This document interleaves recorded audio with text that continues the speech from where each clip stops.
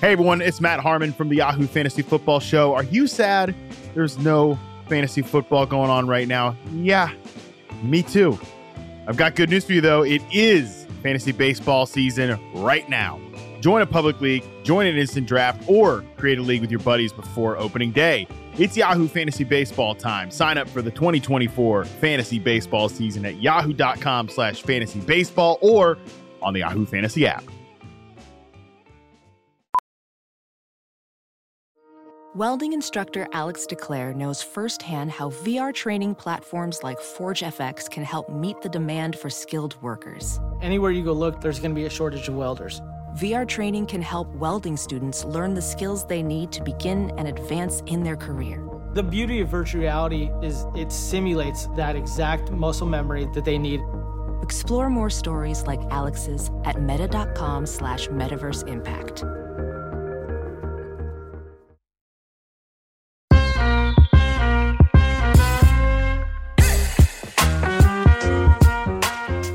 Hello and welcome to Baseball Barbacast, the only baseball podcast in the world that doesn't need any umpires. We'll play ball no matter what, Jordan. It's easier this way, honestly. No one just hovering around us trying to indicate exactly what the rules and regulations are of this podcast. I feel so free, so liberated to be recording this podcast umpireless with you. Become ungovernable, Jordan.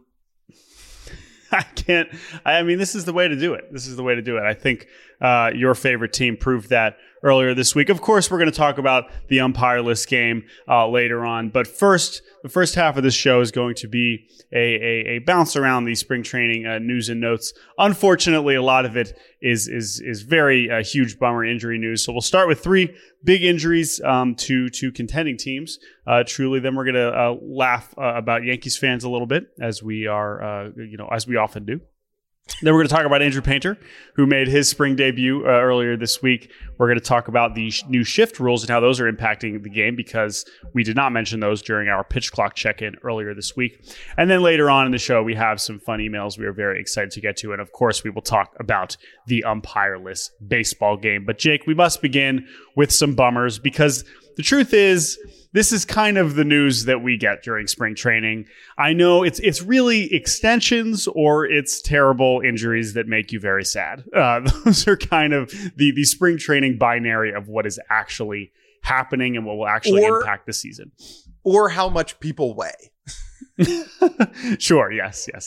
Those are really the only three options beyond the actual games being played, which, as we all know, only mean so much. So we have three major injuries to get to, and we're going to talk about what they mean for this upcoming season. Let's start with the big one, the biggest injury and the biggest bummer by far, and that is friend of the show, Gavin Lux, tore his ACL running the bases earlier this week and will be out for the year for the Los Angeles Dodgers. This is an enormous bummer because a lot of people really like Gavin Lux as a person, obviously. And as far as the context of his baseball career, this was going to be kind of the year where it's like, all right, Gavin Lux, we let Trey Turner walk because we believe that you finally, once a top 5 prospect of the game, can be the Dodgers shortstop. They were ready to hand him the keys, and unfortunately that will not be happening this year. That's the first, obviously. I mean, this just sucks. This is just like... every year we have spring training injuries that extremely bum us out, but this one is pretty up there on the bummer scale. Yeah, the timing of it is the worst part.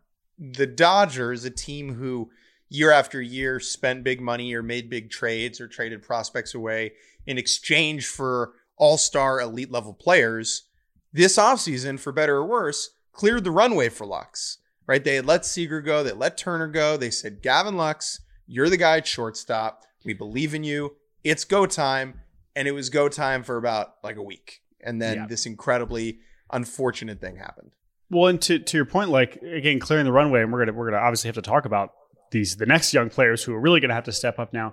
But Lux had been in the big leagues and had started to show signs of what he was as a prospect, to where no one was really questioning, like, okay, like this one makes sense. Maybe we don't totally understand like diving into giving Miguel Vargas 500 at bats or some of these, James Outman, but like Gavin Lux, people know, people believe in, people want to see succeed at the major league level. That one, sure. And we wanted to see him like, okay, like let's see how he does at shortstop, the position he played coming up in the minors and hasn't played that much in the big leagues.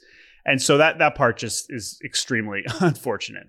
Now, at the same time, they did make a move earlier this offseason that makes this slightly less painful, but still very, very challenging, which is that they traded for Miguel Rojas. Now, when they brought in Miguel Rojas, I think we were wondering, like, maybe they actually do want Miguel Rojas to be the shortstop. They trust him more defensively even before the Lux injury. Now it seems like that will be the clear option, and I guess that is a good insurance policy. Obviously, they did not trade him thinking that Gavin Lux was about to blow his leg out, but that is now the position they sit in, which brings us to the question of this Dodgers lineup is just not really as badass as it used to be. Yeah, it's good ass, Jordan, which I guess is a bad thing. Lingo is difficult. Yeah, I mean, you take a look at it, and it's Freddie Freeman and Mookie Betts are, two of the best probably five hitters in the world. Is a good start. Max Muncy had a bad first half and a really good second half last year. Will Smith is one of the best catchers in baseball. And then it's a avalanche of question marks. JD Martinez, do they fix him or is he just washed? David Peralta is 35 years old. Trace Thompson had a great 2022, but the 5 years before that was absolutely bupkis. Miguel Vargas is 23 and has not really played it on the big leagues, and Miguel Rojas isn't a hitter. He's a nice guy with a good defensive glove. That's not a team that sounds like they're going to win a division. Maybe Jason Hayward turns the clock back and they unlock some of that. I mean, that's the big Dodgers question mark, right? That's like the final boss of hitting development. Yeah, well, which is, and early returns are promising. I mean, to me, what stands out is the age of this lineup. I know this is something we've kind of dunked on the Yankees in recent years, and I think that is still true to some degree. But man, I mean, Will Smith is really the only guy clearly in his prime at this stage. Of course, Mookie still is, and Freddie Freeman is still awesome. But I'm worried about that bottom half of the lineup in terms of what the drop-off is. I don't think JD Martinez is washed. I mean, he still hit a ton of doubles last year. I think he can still be good. But because he is 36, because David Peralta is 36, it's not that these guys weren't that good last year. It's that there's just more looming possibility that they completely fall off a cliff. And Max Muncy, I have no idea what to make of because of how bad he looked at the beginning of last season. I still believe he's going to get on base a bunch, but like that's another one that I'm not as excited about him being my four hitter as I was a few years ago. And then our two friends named Miguel at the bottom of the lineup are just not. We just are not knowing what we're expecting from him. I know some people are super high on Miguel Vargas, and maybe that will be proven true. And then the bench, we haven't mentioned Chris Taylor yet, but like Yanni Hernandez projecting to be on this bench is not a great sign. Can I admit something? Lightly. I had never heard that name before about 6 minutes ago. Do you know really you don't know anything about Yanni Hernandez? Because if you look at Yanni Hernandez, he's basically Alexi Amarista, except even less offense, if that seems possible. Ooh, interesting. He is one of the smaller, more stout players that you'll see in the majors, and is strictly this is a great example of someone who it's like, oh, he's a switch hitter, but he has a 600 OPS from both sides. It's like, great, that's awesome. He could really get that platoon advantage. But now, I mean, so that I will say, Jordan, despite all of the skepticism I have about the Dodgers, I'm still going to pick them to win the division because they are the Dodgers. Yeah. We'll get to that in our season preview stuff a little bit later.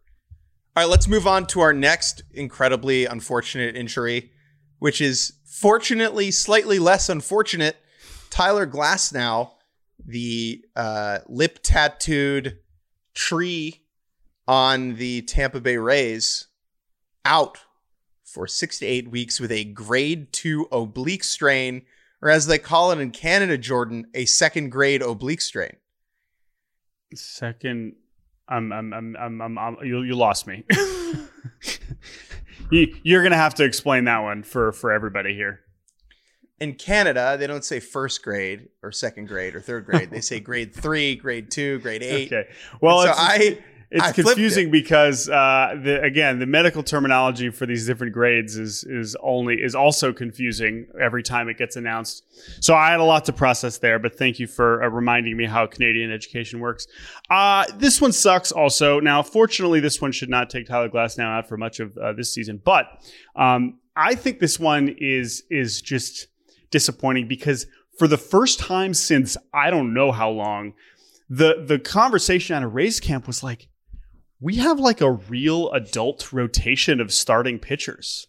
And we are not just going to be, doing our Rays bullshit all the way through the season where we're, calling Lewis Head up and down 5,000 times and we have openers and we have these guys and we really only have 2 starters. Like, with Glasnow back, seemingly healthy, and with signing of Zach Eflin, and with, they extend Jeffrey Springs, they believe in him as a starter, it was looking like they had 5 real starting pitchers, which I just don't remember the last time you could say that about the Rays.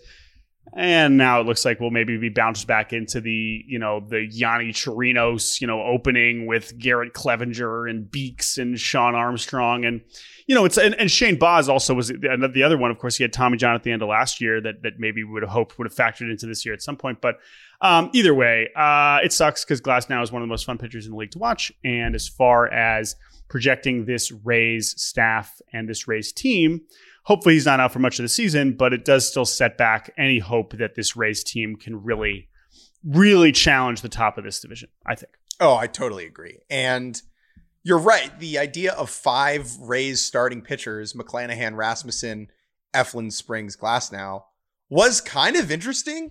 And now we're going to be forced to sit through like the dominant LGBTQ patch ripper offers coming out of the bullpen, which, is both unfortunate and frankly boring. And I would much rather watch Tyler Glasnow than any of those Rays pitchers. Anything else on this, Jordan? Well, I would just say now I'm a little bit more curious if they push, a Taj Bradley. What is up with Patino? Are we just done with him? Like, I know he's looked really bad, but that was an arm that I was really excited about that they got in that trade. And he doesn't even seem to project to make the team at this point. Maybe he does now with the Glasnow injury, but yeah, I mean, look, again, the Rays are going to get outs. Like, it's not going to be as pretty as it would have been if Tyler Glasnow was pitching. But, I'm not saying this sinks their season, but it certainly makes me less excited about them because because the Orioles project to be so much better, because the Jays got better, because the Yankees are as good as they are, because the Red Sox should at least be better than they were a year ago. It's hard to look. I know they're always good, but you can definitely be a little bit worried about the Rays this year, I think. One of these 5 teams has to finish last in the AL East. Mm-hmm. And for the first time in a long time, the Rays are definitely in that mix. I don't think Toronto or New York can finish last, but I think the other 3 teams can. And I think the Glasnow injury, even if he's back in, 2 months, the Glasnow injury still will play a role. The last injury to talk about is Joe Musgrove, who fractured his toe because he dropped a kettlebell on it while he was lifting. It's his left big toe. So that is his front foot, his plant leg. No, plant leg's your back foot.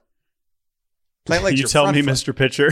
But I never understood this. This never sunk in for me because you're planting with both feet.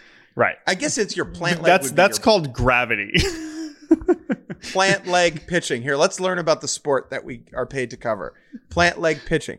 Front leg. So your front leg is apparently your plant leg. That's what I thought. Yes. But that doesn't make sense to me because your back leg is planted into the ground. But what's what I just said? It's gravity. You can't, there's no situation where it's not. One of the legs is going to be planted at some point unless you're on the moon. I feel like, but it's a good point. It is a little They're confusing. both plant legs. It should be front and back, whatever. His front left toe, I guess, is fractured because he dropped the kettlebell on it. No throwing for 2 weeks. And then he'll, regain strength. It's interesting, right? Because he could, I guess, just sit in a chair and do his throwing routine, but that's not really how it works. I think this makes his opening day start unlikely. If he has only 2 weeks, would mean he has basically 2 more weeks after that to ramp back up before opening day, and it just doesn't seem like it's going to happen. Jordan, you are an avid weightlifter. What are your takeaways from someone dropping a kettlebell on their toe? Well, Have you ever picked up a kettlebell? Well, I was going to say to you, let's back up. You do this to me all the time, and I think it's fair because we want our audience to understand. Jake, what the hell is a kettlebell? Are you serious? No, I'm being serious. Like, I think people listening that are not in weight rooms ever don't know what the hell a kettlebell is. So can you explain what that is? Do you know what a kettle? I'm asking you. I do. I do. Yes, Oh, okay. I do. I'm just saying, like, I'm trying to give you, again, like, Okay. there's a lot of things where you ask me, Jordan, what's that? And I'm like, I know what that is, but the people listening might not.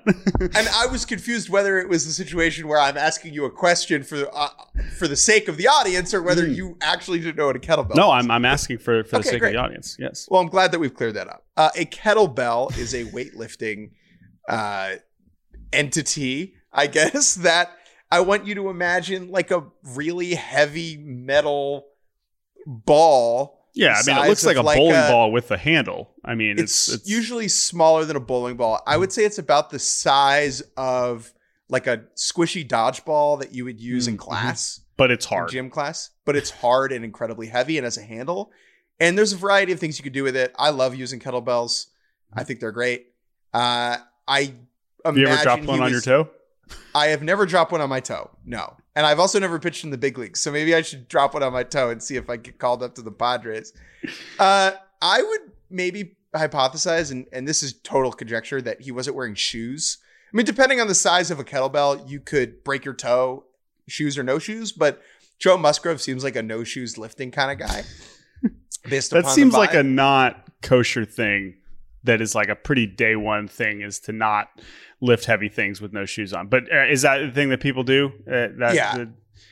Not at the local Planet Fitness, but it is definitely a thing that people do. However it happened, he broke his big toe, and now he's not going to pitch for a while.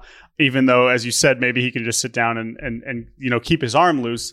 But hey, I mean, this is obvious here. Everyone making fun of the Padres for signing 5,000 starting pitchers. This is why you do that. You never know who's going to drop a kettlebell on their big toe. And now, while obviously I'm much less excited for the Michael Wacha, Nick Martinez, Seth Lugo trio as I would be to watch Joe Musgrove potentially on opening day for the Padres, at least you have some competent pitchers that can step in, and you're not just dipping into AAA immediately. I'm kind of surprised we don't get more weight room injuries than we do. I agree with that. But this one seems like, but I don't know. I can't decide if this one seems extremely plausible or like this never happens to anybody and you have to be a real dummy. I don't know. It's somewhere in between. But it's not it doesn't like matter. It's not like being a real dummy. It's just like a momentary lapse in concentration, and then whiz bang boom goes your toe. But that's the thing. But to your point, this is why it's surprising there are more of them, because these are just heavy things that can hurt you very easily. They're lifting them every day. Right. And so that's the thing. It does not take much to end up with a serious ouchie. And yeah, that is what Joe Musgrove now has. And toe injuries are no joke, though. That's especially big toe injuries. The difference between a big toe injury and a pinky toe injury, I mean, honestly, probably the whole thing. Haven't we heard stories of players basically just playing through broken pinky toes like an entire season? Like, that is completely reasonable. But I would say that your big toe is worth all the other toes. Mm-hmm.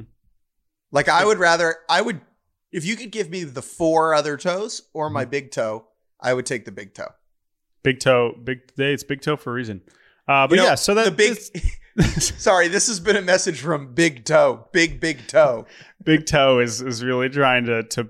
They've been lobbying us hard to make it very clear that it is a big toe for a reason. You cannot live without the big toe. The big toe is very important. There's Big Pharma, Big Dairy, and of course, Big Toe. Let's move on to another baseball juggernaut, the New York Yankees lineup. Or is it? The New York Yankees lineup last year, outside of record-breaking Aaron Judge, was hardly a juggernaut. They went months at a time doing absolutely nothing besides gawking at what Aaron Judge was doing. And it works. Or it worked until they faced the Astros. But coming into this year, big question, of course, they signed Carlos Rodon in the offseason. That's great. And that's looking awesome. I think Carlos is going to be great. But the offense was not, I would say, addressed in really any sort of manner other than bringing Judge back, which is, of course, a huge victory.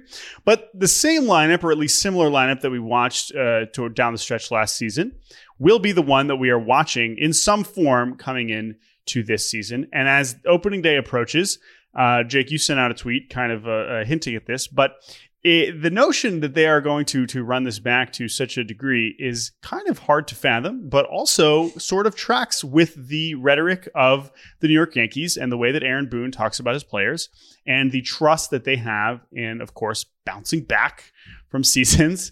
I think we talked about it on the pod at some point recently about Boone saying, you'd be crazy to think Josh Donaldson won't bounce back and all these things. But how are we feeling with opening day now coming up later this month about this Yankees lineup and what it will actually look like come opening day?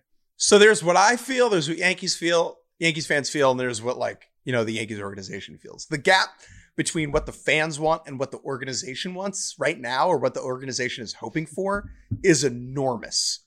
And it is a gap that we see on other teams. It's not just the Yankees, right? You have fans want the young, exciting new players, and not the players that they've seen struggle over the course of the year. Now, over the course of seasons, or, in some of these guys' case, just last year. But it's important to remember that the new guys could just struggle like the old guys. And I think the shiny prospect is sometimes a mirage. In the Yankees' case, I think that those prospects deserve a chance to prove themselves. And I understand where Yankees fans are coming from. And I understand why they are banging their heads against the wall at the idea of Aaron Hicks in left field on opening day, Isaiah Kiner-Falefa at shortstop on opening day, and Josh Donaldson at third base on opening day. That trio, right? Kiner-Falefa, Donaldson, Hicks on literally the whole left side of the baseball field. What Yankees fans want is LeMahieu at third, which would have Gleyber Torres at second. They want Oswald Peraza at short and Oswaldo Cabrera in left, right? One of those three things might happen on opening day, maybe. But what we're hearing and the way that Aaron Boone talks about his players, if I had to put money on it, I think that's the Yankees opening day lineup. And that's what they went with in that spring training game on Wednesday. So you really think it'll be 3 for 3 of Donaldson, IKF, and Hicks? We also got word yesterday that Judge will indeed start playing some left field coming up in spring training games next week. Now that hints at the possibility. To me, Hicks is the one that I cannot fathom running back out there. And I know that he is still making a good chunk of money the way that Donaldson is, the way that LeMahieu is, and somehow LeMahieu is being the one relegated to a bench super utility role. But I think if I had to bet, I think Donaldson is a 1,000% will be starting at third base. That I have no doubt about whatsoever, barring injury. I still feel like Peraza has a chance to do it. Again, he's a guy who did play in AAA a little bit last year, unlike Volpe, and looked solid, certainly defensively down the stretch last year. And either way, he's going to be hitting ninth. It's not like you're coming in and asking him to be, batting at the top of the order. And I just feel like he is someone that can realistically earn this job in a way that doesn't feel like forcing it the way that it might be like handing Volpe the job. And so that's why Peraza, I still think, has a great shot. And in left field, I really do think that the Judge in left, Stanton in right, or Stanton in left, Judge in right. I feel like that should be what they're doing. That way you can get LeMahieu back in the lineup. If you're so freaking desperate to put Hicks in there still and rotate him through, maybe you can. I just feel like that, or Cabrera too, right? We get him some playing time. I feel like that is not a crazy option. I refuse to believe that Hicks. Okay, let's agree on Donaldson. We agree on Donaldson. Who's more likely to be starting on opening day, IKF or Hicks? IKF. I think I agree with you, but I still don't think it is a guaranteed certainty. Now, the thing to talk about here is Oswaldo Cabrera frickin' rules. He was a 2-win player last year in 44 games, and over 162. He'd be like a 7-win player. Now, granted, small sample size, and his defense graded out really, really well in left field, even though that's a position he's never played before, and his versatility gives him a lot of points there. But he's a really, really good player. He's, in my opinion, way better than Aaron Hicks right now. I think Hicks basically just gets Joey Gallo'd into nothingness by May. Yeah. Obviously, they still have more of a financial commitment there than they did with Gallo, but yeah, no, I think that's a fair guess. And the thing to remember, right, is the lineup on opening day. I'm betting that it's this, and that there's no Cabrera, no Peraza. Maybe you have Glaber at second and LeMahieu DHing or vice versa. Okay, that doesn't mean that won't be that. It doesn't mean that that's not going to be the lineup the next week. Or the next day. Like, just because it's the opening day lineup doesn't mean it's the lineup for the season. And I think that is definitely important to remember. A couple more things before we take a quick break, Jordan. Andrew Painter. Everyone knows how much I love Monet and Picasso, Rembrandt, Frida Kahlo, but Andrew is my favorite painter. Wow. How many? I would like to know Andrew's favorite painter, to be honest. I know people have been making jokes about, what a great, perfect name. He's painting the corners. Let's really dig into this here. I mean, he's 19. I don't know what his art history background is. Obviously did not make it to college to take an intro to art history class like many of us did. But in his case, I would love to know. I would love that to be the next question that Alex Coffey asks him in spring training. Well, the Salvador Dali Museum is in Tampa, a short drive away from this Philly spring training. Did not know that. All right. Well, so someone should take Andrew Painter over to the art museum. Very, very possible. So why are we actually talking about him? It's because he's 19 and legitimately competing for a starting job in the defending National League champion Philadelphia Phillies rotation. Now, we all knew he had one of the more dominant minor league seasons that we've seen in some time, let alone for someone who was just 19 last year in his first full pro season. But now it's like a real conversation. Now, of course, this is also a product of the Phillies having very little depth beyond their top four starters. And normally guys are not... Yes, Andrew Painter is very talented and very good, but it's not exactly like he's beating out, 10-year Major League veterans at this point. He's basically competing with who? With Bailey Falter, with Christopher Sanchez, with Mark Appel. I don't know. Michael Plasmeyer. Yeah. This is just not exactly a who's who of rotation depth. And so because of that, it's not like when you watch him, it's like, yeah, I mean, he looks like there's no way he can be any worse. Do you think this will actually happen? Do you think this is a good idea? And how stunning is this to kind of witness? Because we just have not had a lot of stories like this for pitchers, teenage pitchers, trying to make the team out of spring training. So just a quick scan of Baseball Reference. We have had 6 teenage pitchers appear in the big leagues this century. 6. That's Elvis Luciano, who was with the Blue Jays in 19 and was terrible. Julio Urias, Rule 5 pick. Julio Urias in 16. Dylan Bundy came up at 19 before things went at the very end terrible. In September, I remember that. Yep. In 12, Madison Bumgarner in 09, Felix Hernandez in 05, and Edwin Jackson in 03. It doesn't happen because, let's say you're a high school kid, you get drafted at 18, maybe 17. You're not good enough to pitch in the big leagues within a year. The gap between high school baseball and the big leagues is enormous. And so it usually takes at least 2 years. And by that time, you're 20. That's the other thing is that was what was so amazing about Bundy. And he made it up in his first season, which is just impossible to fathom, honestly. It'd basically be like if Painter came up at the end of last year for the Phillies, which I don't think anybody was talking about it. And maybe I'm wrong. I don't think anybody was talking about that last year. But to your point, the high school to the big leagues in 2 years is just so hard to fathom. A lot of those pitchers, you talk about Urias, talk about Felix, guys that had already been in pro ball since they were 16. I mean, Urias had been carving. I mean, he was already pitching when he was 16 as a professional.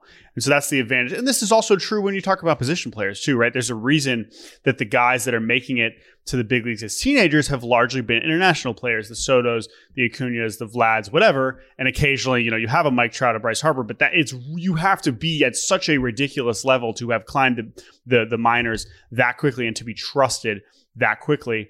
Now, again, it's not hard to fathom that he is the 5th best starter on the Phillies right now. Like, that part is not the craziest thing in the world. At the same time, like, when you watch him and he's getting, who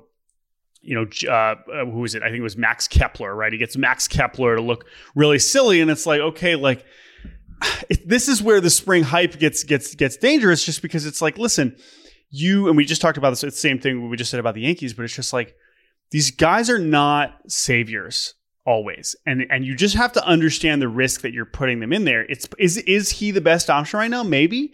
But you have to consider the big picture. But also Dave Dombrowski and the Phillies, like, they are not ones to necessarily care too much about the big picture. And if he's their best option, he's their best option. So maybe he is going to break camp. I won't really believe it until I see it, but maybe. I think if he doesn't break camp, he'll be up by the end of April. Mm-hmm. He is their best option.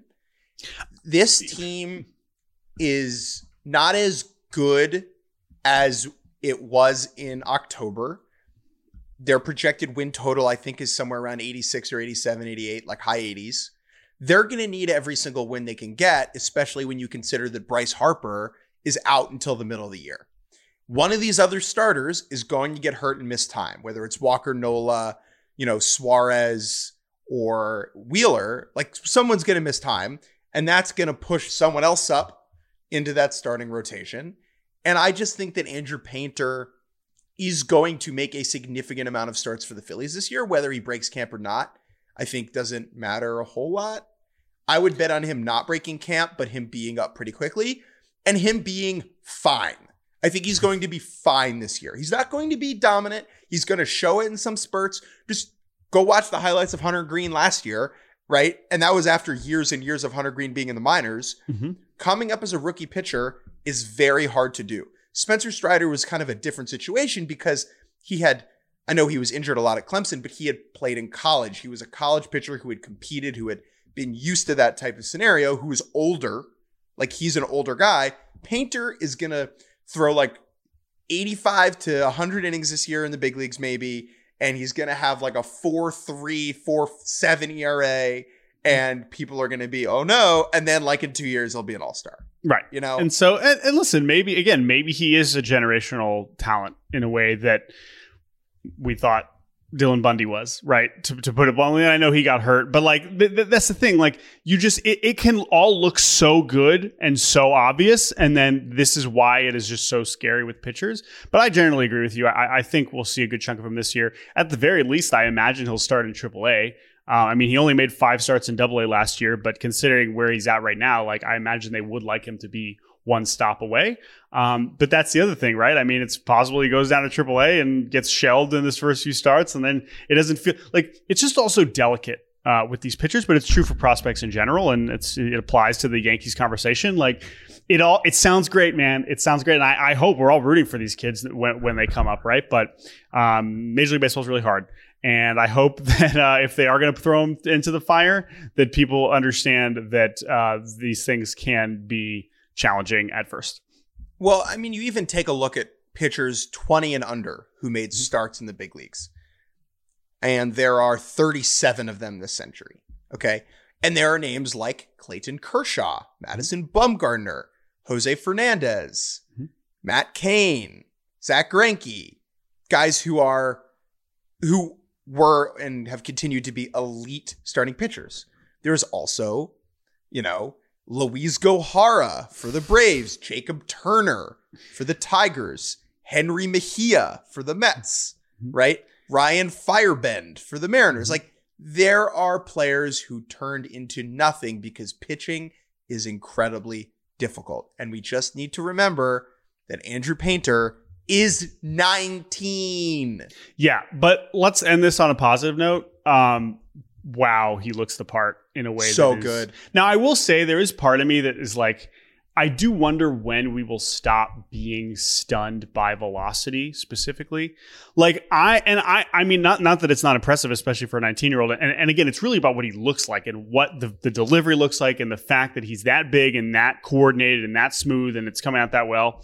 But it is funny to me to some degree, people being like, oh my God, Painter's, throwing 98. Like, yeah, that's pitching now. Like if you're a first round pick, if you're a top pitching prospect, that's just what you're doing.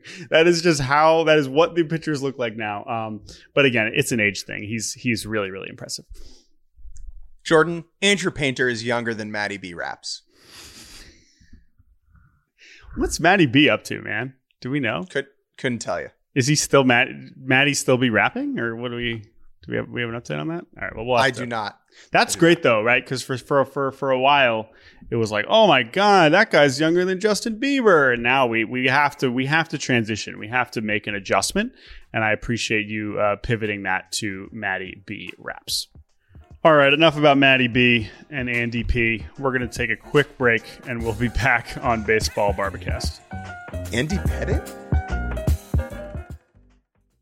Negro Leagues Baseball Museum President Bob Kendrick hosts the SiriusXM original podcast, Black Diamonds. The Negro Leagues didn't care what color you were, and they didn't care what gender you were. Can you play? Hear stories of the leagues and legends that shaped sport, culture, and society. That's why the museum is so important. It's like, we are never going to forget you. Episodes of the award-winning Black Diamonds are now available wherever you get your podcasts. We're not talking about balls and strikes. We're talking about your life.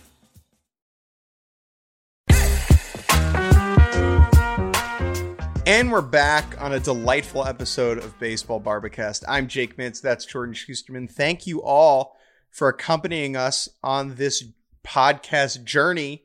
And like every other podcast in the world, it's time to talk about the new rules. We're not going to dive too deep into it. We did a whole podcast about the new rules that you should go listen to if you haven't yet. Went very much in depth. But one of the takeaways from that podcast, Jordan, was that we couldn't predict everything, that there would be circumstances with the new rules that we would never anticipate, that we would talk about once they happened. And here we are. Yes, and we touched on this on the episode earlier this week about some of the early reactions to the pitch clock, specifically about just some situations that we hadn't even considered, like how much the catcher's position could influence when the hitter thinks they're ready. We had a situation where there was a dual violation and the count started 1-1 before anybody even started. Like, I hadn't thought about that as a possibility. So there's been all kinds of stuff like that. But today we wanted to talk a little bit more about the shift and the shift restrictions, because that is not something we touched on in last episode. And we don't have too much more to say about the pitch clock, at least for now. And so we wanted to spend a couple minutes talking about the shift restrictions. Now, Jake, admittedly, I've only just been watching spring training intently for the last couple days. Now, let's start there. Have you noticed, watching spring training games, have you felt like the shift restrictions that you can only have, two batters or two fielders on each side of second base, no ifs, ands, or buts, like that's the rule, two guys on each side. Has that changed the way you've watched the game at all? It hasn't changed my viewing experience, but I do think anecdotally more balls are getting through. Mm-hmm. I don't think that having two guys on either side of second base is actually playing that big of a role. What's playing a bigger role, in my opinion, is that everyone has to have their feet on the dirt. So in the past, right, you could put anybody anywhere. You could put your left fielder at third base. You could put your catcher on the moon. You could do it anything you wanted. But now infielders have to have both heels on the infield dirt when the pitch is thrown. Now, if you go back and you take a look at shifts, a lot of those shifts, especially today when infielders' arms are so good, is guys were playing really far back to make sure balls didn't get through. And now that guys are playing further in, not necessarily over shifted, but in, that means that they're going to have less reaction time to field ground balls. And that, the idea that guys have to be in the dirt, is what shortstops have talked about. I think Correa talked about how he doesn't like that. Lindor talked about how he doesn't like that. That, to me, is a much bigger and more significant change than making sure there are two players on either side of the base. I agree with that. And I think, too, that gets more at what was suggested with this rule is not just about helping lefty pull hitters, hit 235 instead of 225. It's more about how can we make the game more interesting? And yes, we want more balls in play in general, but we also, what was constantly hidden is we want our defenders to be making more interesting plays. And I will say that anecdotally so far, I have seen not necessarily more highlight plays, but more infielders needing to dive, more infielders ranging over for plays that they normally would be perfectly positioned to make. And that to me is more exciting. And yes, if Correa and Lindor don't like it, this is another case like, well, you're the best shortstops in the world. So I'm excited to see you figure it out. They talked about how they like the new shift restrictions in terms of being on the other side of the base, but they don't love the idea that they can't play as far back as they want. And that's just because they're used to playing far back. And when you're a shortstop and you're like a kid, right? When you're in Little League and you play shortstop and you think you're hot shit, you play so far back because that's what the big leaguers did, right? And your coach is like, yo, come in. Like, you can't do that yet. You're not good enough to do that. And I would imagine that that's kind of ingrained in their own sense of themselves as shortstops. Yeah. Right? And I know part of it is also just like, these guys are hitting the ball 110. Like, I would like some more time and space to make these plays. But again, if it's making it more challenging for them like that, and we want to, kind of almost force the athleticism to play a bigger role, then great. Like, I'm not saying I want guys getting injured because they're playing, too close, but it's not like we're forcing them to stand on the infield, like in front of the dirt. So I like it. And I think that it is, to your point, that the main takeaway is I do think that will make a bigger difference than just having two guys on each side of second base. And you made this point, I think, last week or 2 weeks ago or whatever, that the teams that shifted the most in baseball, right, were the Astros and the Dodgers and these other really smart and successful teams. We had reached a point where front offices, the good front offices, were so skilled at shifting and knew where to put their players that we had reached a point of like boring, oh, the ball's hit right to this guy. I don't want to watch front office people be incredible at their jobs on TV. That's not entertaining. I want to watch Carlos Correa be incredible at his job. Sorry if you're working in front office and you're listening, but that's just the truth.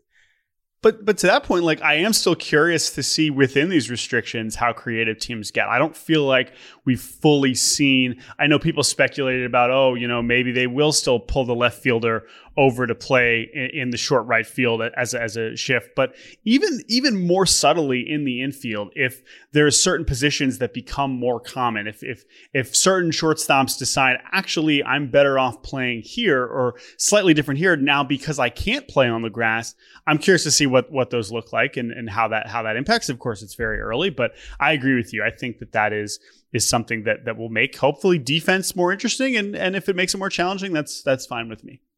I have two pitch clock thoughts, Jordan. Mm-hmm. My first is intentional walks.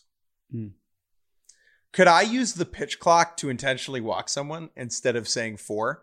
Like, if I'm a pitcher and I just needed a breath and I was intentionally walking a guy, couldn't I just stand out there for 20 times 4 for a minute 20 and just 4 balls? This is only semi-related, but we also got, I'm jumping ahead, but we got an email about the possibility of the opposite, which is an immaculate inning without throwing any pitches, which would, of course, require an extreme amount extreme lack of discipline and focus from the hitter for that to take place. But to your point, I mean, sure, because what's interesting is that all of these rules, they punish you with balls and strikes, right? But as far as we know, it's not like you're getting fined by committing violations. You're not going to get suspended if you have a bunch of violations in the same game, because the idea is that is how you are being punished, right? That is how you're being punished, is hurting you strategically, in the actual game. So to your point, I mean, I guess you're saying that the advantage would just be like, I need a rest, and so I'm just going to stand on this mound for a minute and a half and walk this guy. I mean, I guess, although I don't know if that counts as skirting around the rule now, which is that you just are supposed to throw 4 fingers up and put them on first. Like, you have to declare that. I don't know. No, you don't. not in this situation. I'm going to pitch to this guy. Oh, whoopsie-doo. Time ran out. Like, it's a fascinating question. I know that there's been parts of the rules with the shifts and stuff where MLB's been like, if it seems like you are doing something to skirt around the rules, we will get on you for that. But this is an interesting case where I don't know how that quite fits. Imagine runners on second and third, fourth inning, starters laboring, long inning, big slugger up, bad hitter behind him. I'm just going to, get crisscross applesauce on the mound and just wait out for a minute 20. Ball one. You're still sitting there. I'm not moving. Ball two. That's great. I really like this idea. It would take, again, like you said, a very specific situation to give it a try, but I like it. I think I would love to see someone try that. Next question about the new pitch clock that came to mind. New balls. Pitchers love getting a new ball. This happened with Karinchak. Correct. This happened with Karinchak, where Yes. Karinchak is why we have new rules. He's a big reason why, with all of his absurd fidgeting. But he asked for a new ball, and they gave him the new ball, and it counted as time, right? Like it was not, the clock did not reset. Does getting a new ball then count as a disengagement? Good question. Yeah, it seemed like in that situation, he asked for a new ball as like a Hail Mary to stop the clock, and it didn't work. And so, I don't know. I'm sure that has to be in the rules somewhere. I'm not exactly sure about that. Does seem like a skirt around, but I imagine you probably can. In my opinion, that should be, you should, stop the clock or reset the clock if you get a new ball. But I think also you are obviously going to only get one new ball every at bat or every plate appearance or every whatever. And I know sometimes there are pitchers that will ask for multiple new balls in the same at bat, and you'll get umps that are very not amused by that. I'm sure that those days are done, but at the same time, I do think it probably should count as a disengagement or at least as a clock reset. But it was very funny to watch because, this is another thing which is a bigger takeaway from the pitch clock, is that there are certain things that when they look rushed do end up looking funny. And I understand players are uncomfortable. We had a funny moment with Correa yesterday where he took the first pitch and started wandering out of the box and, start doing his thinking. And then he was like, oh shit, I got to get back in, and literally jumped back in the box and was looking really attentive. Those moments are funny, and that's what spring training is for. But yeah, I think that there are certain things that, again, we haven't thought of everything yet, and we're going to figure all those out in the coming weeks. I want to talk about Max Scherzer and the pitch clock. So he had his first start earlier this week with the pitch clock. Couple takeaways. Number one, great example of if you're an adult and really good at baseball, you can use the pitch clock to your advantage. And he said this, I've said this before in the pod. He told me, he was like, I'm going to take advantage of this. I'm going to game the shit out of this. And he did. He worked really, really fast and made hitters really uncomfortable. And then the hitters responded. Derek Hill got in the box really quickly, and Scherzer just waited him out for 9 seconds, just paused on the mound, and then struck him out with a fastball, right? And it is a reminder that the pitcher gets to dictate the pace. And we already knew this, and this is a feature of baseball for over a century. But with the pitch clock, I think it's even more obvious. Yeah, and Scherzer literally said that in his post game. He was like, yeah, no, now I am entirely in control over this because the hitter has no choice but to step in and to decide, oh, he is ready, or oh, he isn't ready. And as we've seen, there are some issues with that, involving the catcher and how ready the catcher is. But yeah, I think if you want to take this head on and you trust your catcher, or if you're like Max Scherzer and you know exactly what you want to throw all the time, you're in good shape. And I do think that of course, we talked about this with Ryan LaVarnway, but I would say that the early takeaways, and as far as how the players have talked about it, is that the hitters are more uncomfortable than the pitchers. And that is a very interesting outcome. And if that ends up being true, then it's funny because that is kind of not what baseball wants. Baseball, in a lot of ways, so much of it has been how can we help the hitters more? And instead we might, again, it's way too early to decide this. And most hitters are going to be fine. But if it ends up hurting the hitters more than pitchers, I think that is one of the funnier outcomes of this whole situation, and just classic thing to happen to Major League Baseball, honestly. I do love Scherzer calling his own pitches with the pitch comm on the mound. we're going to learn pretty quickly which pitchers are going to call their own games and which pitchers won't. You know, it'll be much more obvious and apparent who's boot bopping on their wrist on the mound and who's just, you know, going and throwing. Right. But also the other one we heard from this week was Alex Cobb was saying, like, this didn't feel like baseball, it was really rushed. And he wasn't saying, like, this is the worst thing ever, it shouldn't have it. He was like, yes, I understand why we have it, it's good. But his point was, like, in spring training right now, I am entirely focused on making sure my delivery is in sync. And I was not able to think about that at all. And so I know Alex Cobb maybe has a slightly weirder delivery than most. And so maybe that hurts him more than others. And we've seen, you know, the likes of Luis Garcia having to adjust the thing. I go back to what you said when we all started. You guys are the best in the world. Figure it out. You will figure it out. It's fine. But I did have at least some sympathy to the point where it's just like the upside of doing it in spring training is the games don't count. The downside is that is also when you're working on things, and they, in this case, do not literally have time to work on things in some senses. Or just go work on things on a backfield. Right.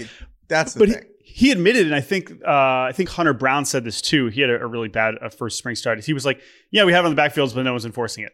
And that's the thing, like the guys, they're going to have to self-police on these backfield games. And I imagine that the teams that were doing it more, I saw, we both had kind of conflicting experiences seeing practices on the backfields and how much it was being enforced. I barely saw it enforced anywhere that I went. You said you did see it being enforced on the backfields, and that's exactly how you're going to get ready. Because if you are going on the spring training game and actually experiencing it for the first time versus, you know, having your coach yell at you a couple times in the past week, yeah, it's probably a lot harder. Last thing to talk about before we take a break, Jordan, no ump, no problem. This is already, I think, one of the most responded to tweets we've ever had, which is hilarious. So why don't you walk everyone through what happened? Let me set the scene, because I think that is part. There's a couple conversations that we had here. All right. How does this happen? So it turned out that I was possibly the only person left watching the end of the Pirates-Orioles spring training game yesterday. Now, the reason, or 2 days ago, yesterday? I don't know. Anyway, the reason that this is so, 2 days ago, the reason why this is so funny and why it was so perfect to be not paid attention to is because it was, you know, in spring training, you have the 1 o'clock wave of games and then you have the 3 o'clock wave of games. And what results is because, you know, you have the Arizona game starting. And I think what happened is that oftentimes the ends of the Florida spring training games are completely ignored because obviously most of the players are out and no one is watching this, and particularly Pirates Orioles. And so the 3 o'clock games had already started and there was other stuff to watch. And so I don't think anyone was watching this. But I was still watching it for some reason. Jackson Holliday came in the game and I was like, all right, cool, I'll watch this. So I'm watching, it's the Pirates broadcast. We know the Orioles aren't broadcasting any games.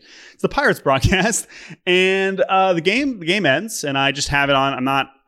Whenever I was working on something and it just stayed on, and the broadcast continues and I'm very confused, and I see the umpires walking away, but the broadcast is still on, and I see Brandon Hyde and Derek Sheldon having a conversation, and the broadcast is still on. At this point, I still have it on mute, and I have Twitter open, and I see all the Pirates and Orioles writers tweeting out like, all right, you know, Pirates win 7-4. And I'm looking at this like, am I crazy? Like, it looks like they're still playing the game. Like, am I missing something? And I saw Justice De Los Santos posted about this in his video. He said, he said literally, he saw the last out, and he went up and walked back to the media room and didn't think. And then by the time he got back, he was like, what do you mean? They're still playing? What's going on? What happened was, this does happen. This is not the first time we've ever seen this happen, because, again, the point of spring training is to get your work in, and pitchers are scheduled to throw. And so if they don't get to throw, you want them to throw. The Orioles wanted, I believe it was Ofridi Gomez, to get an inning against the Pirates in the bottom of the ninth, despite the game being, yes, over by the rules of baseball. And so Derek Shelton said, sure, no problem. Mason Martin, go get an AB. Drew Maggi, go get an AB, no problem. Let's just keep playing baseball. And so what we had was an umpireless inning. Why the umpires had such an issue with sticking around, I don't know. I mean, I feel like everyone's saying, yeah, well, their job is to umpire an official baseball game, and they did that. They completed that duty, and they left.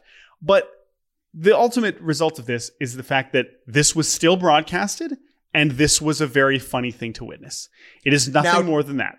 Technically, if we're being technical, okay, The Pirates and Orioles played 8.5 innings of baseball, and then the game ended, and then they scrimmaged for a half inning.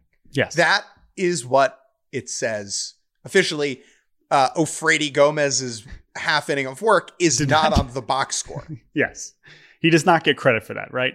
And so when I tweeted this and I said, like, wow, like the umpires left and they're still playing, and I phrased it thinking the game was over. Yes, I understand the game was over. But to me, it brought in this whole existential question of what is a game? When is a game over? What is spring training? What is the point of any of this? What counts? What doesn't count? And Joe Block, the Pirates broadcaster, and Neil Walker, they had a lot of fun with this, and that was part of the fun of this too. But I think that the fact that it was continued to be broadcast is a huge part of this. The Pirates broadcast could have cut off. They said, Pirates win 7-4. We'll see you tomorrow. We'll see you. And then none of us, like, you would have gotten a few tweets of people being like, hey, they're still playing. This is weird. But like, it would not have been the same thing.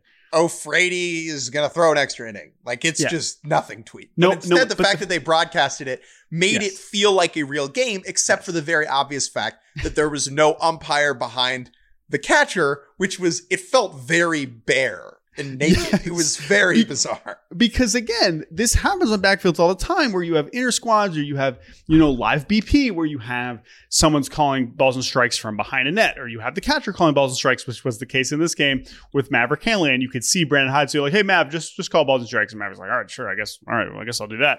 Now he only had one close call, and I'm glad he gave it to his pitcher, which was great. The thing is that, and everyone making the jokes, oh my God, you can play baseball without umpires.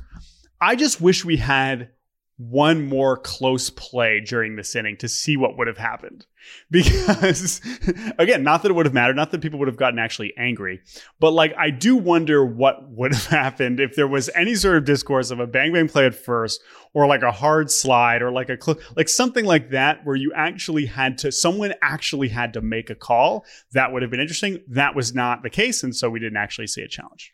Right, because the discourse afterwards was no one's calling balls and strikes. But FYI, umpires do a lot of other stuff too. And none of that came into play, right? There were no fair foul calls, or there were no reviews. There was right. The pitch clock was off. The pitch clock was off, right? So Ofrady Gomez could have, he really could have taken his sweet time if he wanted there. But one of a really small part of it that I think that I just laughed at so much, that first at bat against Mason Martin, he fouled off a bunch of balls. And normally, what does a catcher do? Oh, hey, just ask for a new one from the ump behind him.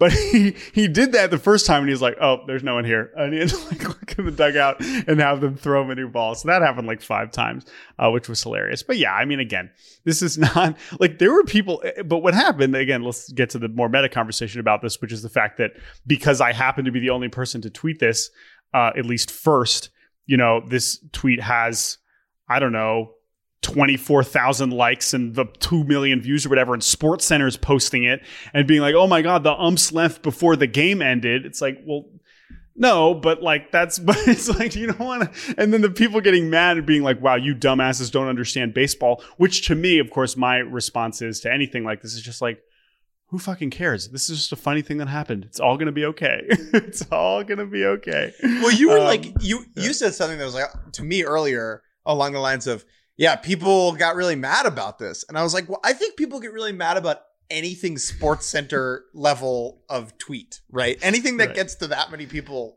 will be mad.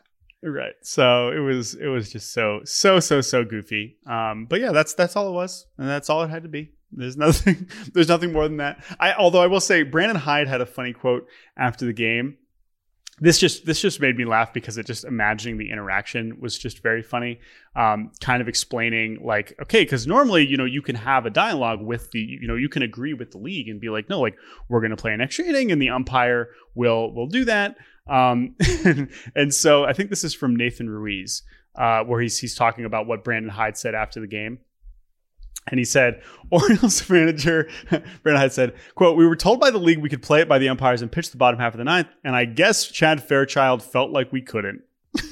It's just so funny. So I love that. Anyway, that's the umpireless game. Maybe we'll see it again someday, maybe not. Let's take a quick break, and we will be back to wrap up a lengthy but delightful edition of Baseball Barbecast.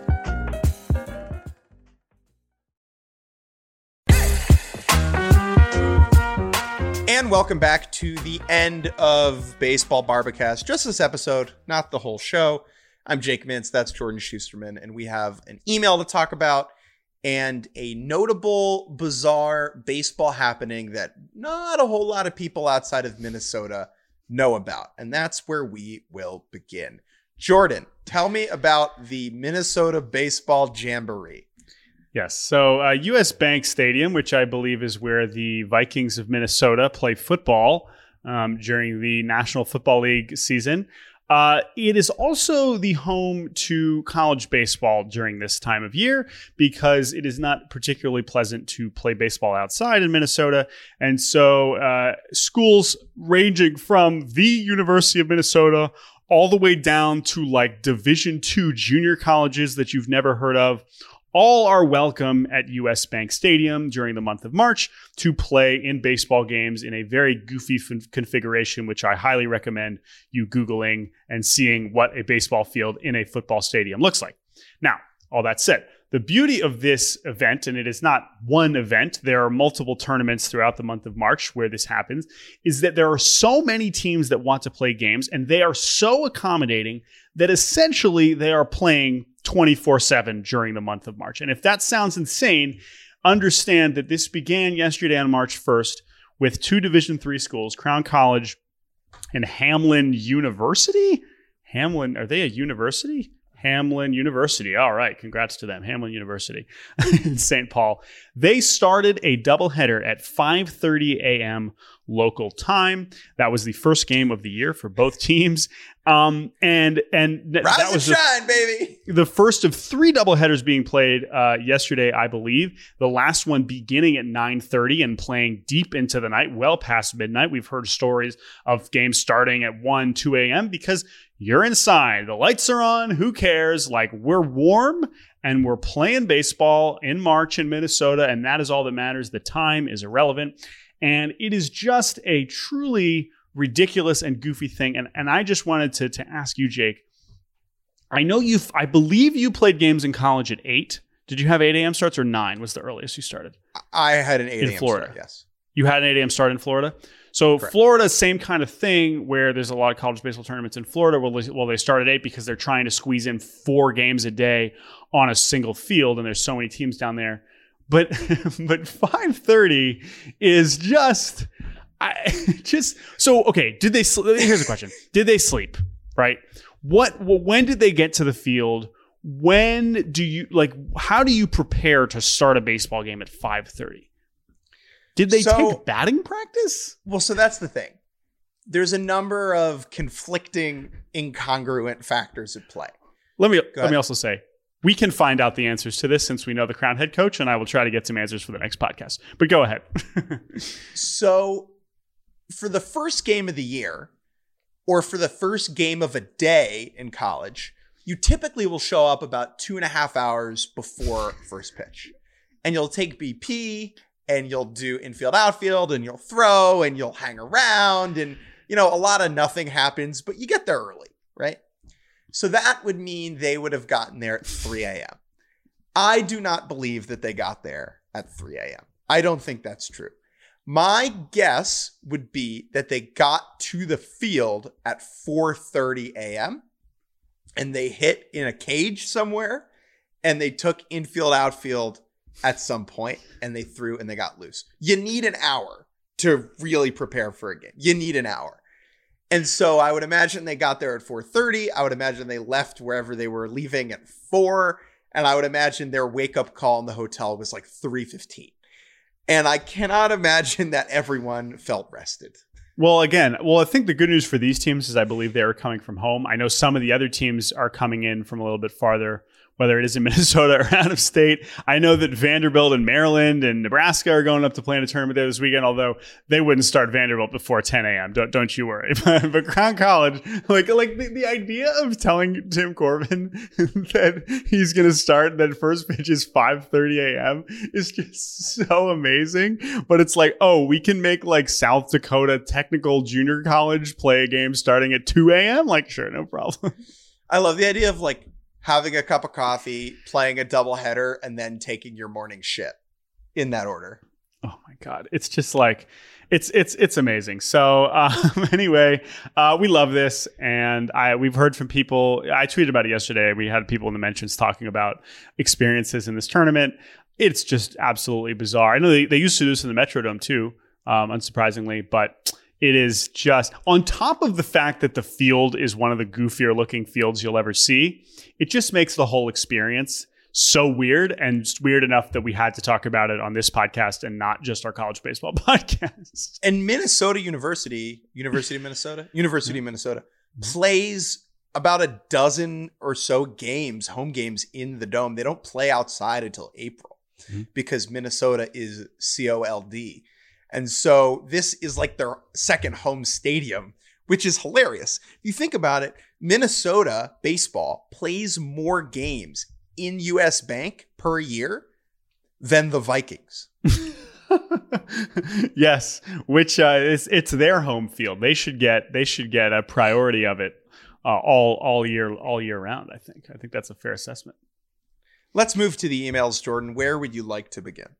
Okay, we have a lot of really good emails, but I think we should save some for next week. Next week, we got the WBC starting, so you can send some WBC emails. But I think next week we'll do WBC preview and hit a bunch more emails. So let's just stick with this one that we got from Olivia yesterday, and the one that we prepared for the most. So Jake, why don't you go ahead and read this one from Olivia? This is from Olivia. She says, "Hey, Jake and Jordan. Love this week's pod. Quick note, though. Molly May and Tommy Fury are not married, just dating as far as the public knows. That's my fault. I apologize, everybody. You misled me. Since we're on the topic of dating shows, I like how Olivia's like, speaking of the thing I was just speaking about, I was wondering which baseball player you think would be the most likely to go on a dating show like Love Island or The Bachelor, and which player would create the most drama as a contestant. Go Terps. P.S. Hope to see you guys at a Maryland game this season. Well, I was there 2 days ago. Olivia, this is a phenomenal question. We absolutely love it. And there are examples of athletes going on these dating shows before. There was a Travis Kelce Finding Love. I think it was called Catching Kelce dating show. And we've had wasn't one of the Bachelor guys a former NFL player too? And yeah. Well, he is literally the host of The Bachelor now. Is Jesse Palmer, who was a big college football guy, and now he's doing it. But I think this is also important, is that we got kind of two different questions here, because I'm more familiar with The Bachelor. Jake is much more familiar with Love Island. But they're two very different shows, and the kinds of people that it attracts is also very different. And if we're talking about the player as The Bachelor versus the player as a contestant on The Bachelorette or on Love Island, those are two very different assignments. And so we tried to consider that when answering your question. So the other thing we took into account is this person single? That's very difficult to know. Obviously, we're not trying to pry too deep into anybody's private life, but there are some players who are like definitely married, right? Like they're 100% married. Many of your favorite players are extremely married or extremely in a relationship, and you know about it because you follow them on Instagram. It's not complicated. So we tried to keep it to the players that are publicly single as far as we know. Which, is that problematic? Of course. But you know what? We're going to have fun with this question. It's basically who's not posting on Insta. You know what I mean? Right. So if we're going to name anybody who is already in a committed relationship, we apologize. We are doing this strictly on personality and vibes. And also, have you posted your significant other on Instagram? Yeah, we're not trying to end your relationship. But if we do, that's on us. The number one pick in this, and it's really not close the more I've thought about it, is Harrison Bader of the New York Yankees, who is like very single, I believe, and dresses like a very famous person and is attractive and on the Yankees. I mean, it tracks with what we just, the whole reason we're having this conversation is that he looks like a Paul brother. So, I mean, it is which is a good place to start. And the fact that he's now on the Yankees, of course, you know, his hometown team, like he just checks a lot of boxes. The way that he dresses, the way that he talks, the way that is perfect. It's perfect. That is an absolute layup. Harrison Bader would fit well on any of these shows. And I mean, you could name the show something, you know, like running them down, or oh, you mean if he's like the star and he's like in the yes, yeah, going yard with Harrison Bader, yes, like all kinds of options. But that is definitely the first one that came to mind. Making contact.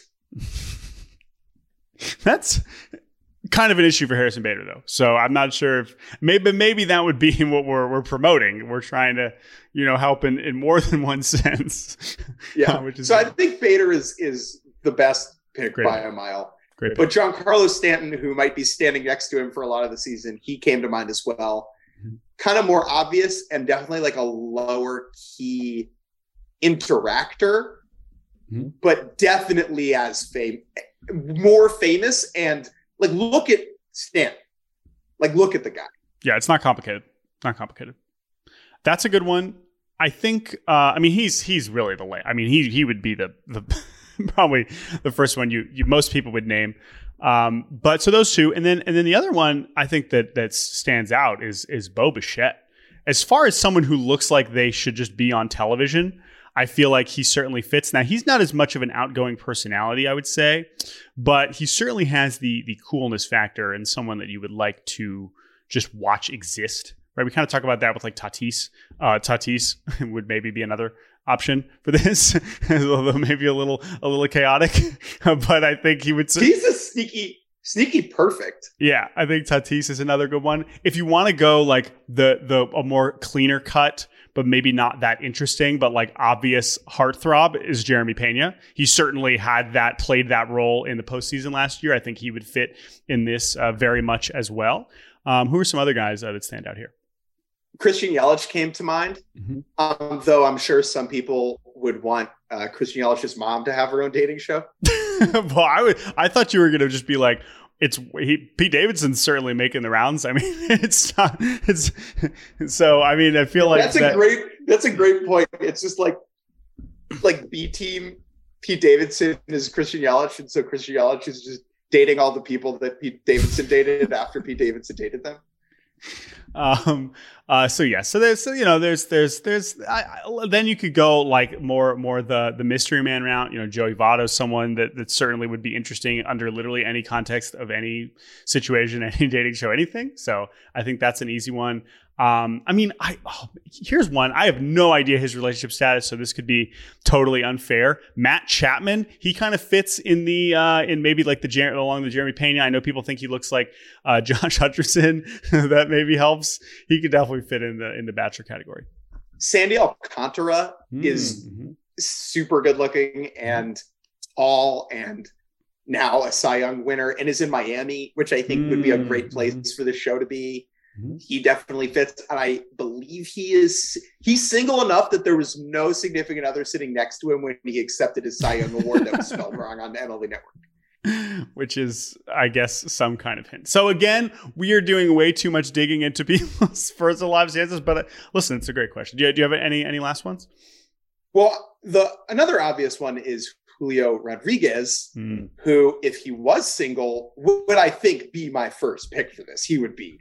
Absolutely. Well, I mean, again, it's 80 charisma and everything. Adley too, actually. Oh yeah, Adley's a really good. Exactly. Yeah. Don't try and break up Julio from his superstar athlete girlfriend. I mean, come on now. Let's leave them alone. Let's let the young love flourish. But Adley's a good one. Adley's one a little more realistic. I do want to talk about Julio's current relationship. I don't know how much people know about this. It's kind of nuts. Well, again, so everybody knows about Dansby Swanson and Mal Pugh, and they just got married and they've been together for several years. And of all people, Bob Nightingale actually just wrote about this. He just wrote about Dansby and Mal Pugh, but also Julio and Jordan. I believe it is Huitema. I believe Huitema is the pronunciation. Who is on the Canadian national team, women's national team for soccer. And she also plays, I believe, professionally in Seattle, which is pretty cool. And yeah, they've been together for a few months, and it is just like just a younger version of like, holy shit, these two really successful, attractive people found each other. Amazing. What a concept. Well, and I believe Jordan Huitema was dating Alphonso Davies, who's the best male Canadian soccer player in the world for like 4 years, and now she's with Julio. Well, let me tell you, there are some very angry soccer fans who have never heard of Julio Rodriguez in the Instagram comments. I'll just leave it at that. But one of them is one of the best players in their sport and has $300 million coming his way, and the other one doesn't. So you know what? It's okay. They're all going to be just fine. I wish Alphonso Davies the best. So yeah, let us know who we missed. Jose Ramirez is another one. Oh wow, that's an interesting one. Okay. I would love that, man. But yeah, again, anything too, like it's just a different conversation. Do you want someone to be starting drama? Do you want someone to just be like the boring hot guy? There are a lot of options in baseball, but we did our best. So Olivia, let us know. I'm sure you've clearly thought about this question, so maybe you have some good answers as well. Would love to hear the not male perspective of this. Would also be good to know how off base we are of this. So please let us know. But yeah, that was a good email. You can any final thoughts? Okay. Rob Manfred? No, but pretty sure he's married. But that's certainly would be interesting. I'm sure people would certainly tune in for that. There's no quicker way for him to change people's perception of him than that. Wow, what a weird note to end on. Well, you can email us at baseballbarbacast@gmail.com. That's BARBcast@gmail.com. Again, a lot of good emails recently. Hopefully we'll get to them soon. We appreciate you all listening. Thank you, Jake, for hosting this podcast with me. Thank you to Chris Tyler for producing it. Hopefully when we return next week, we will not have any more extremely depressing injuries to discuss. But until then, we hope you enjoy the weekend, and we will talk to you very soon. Jake, finish the podcast. Don't drop a kettlebell on your toe.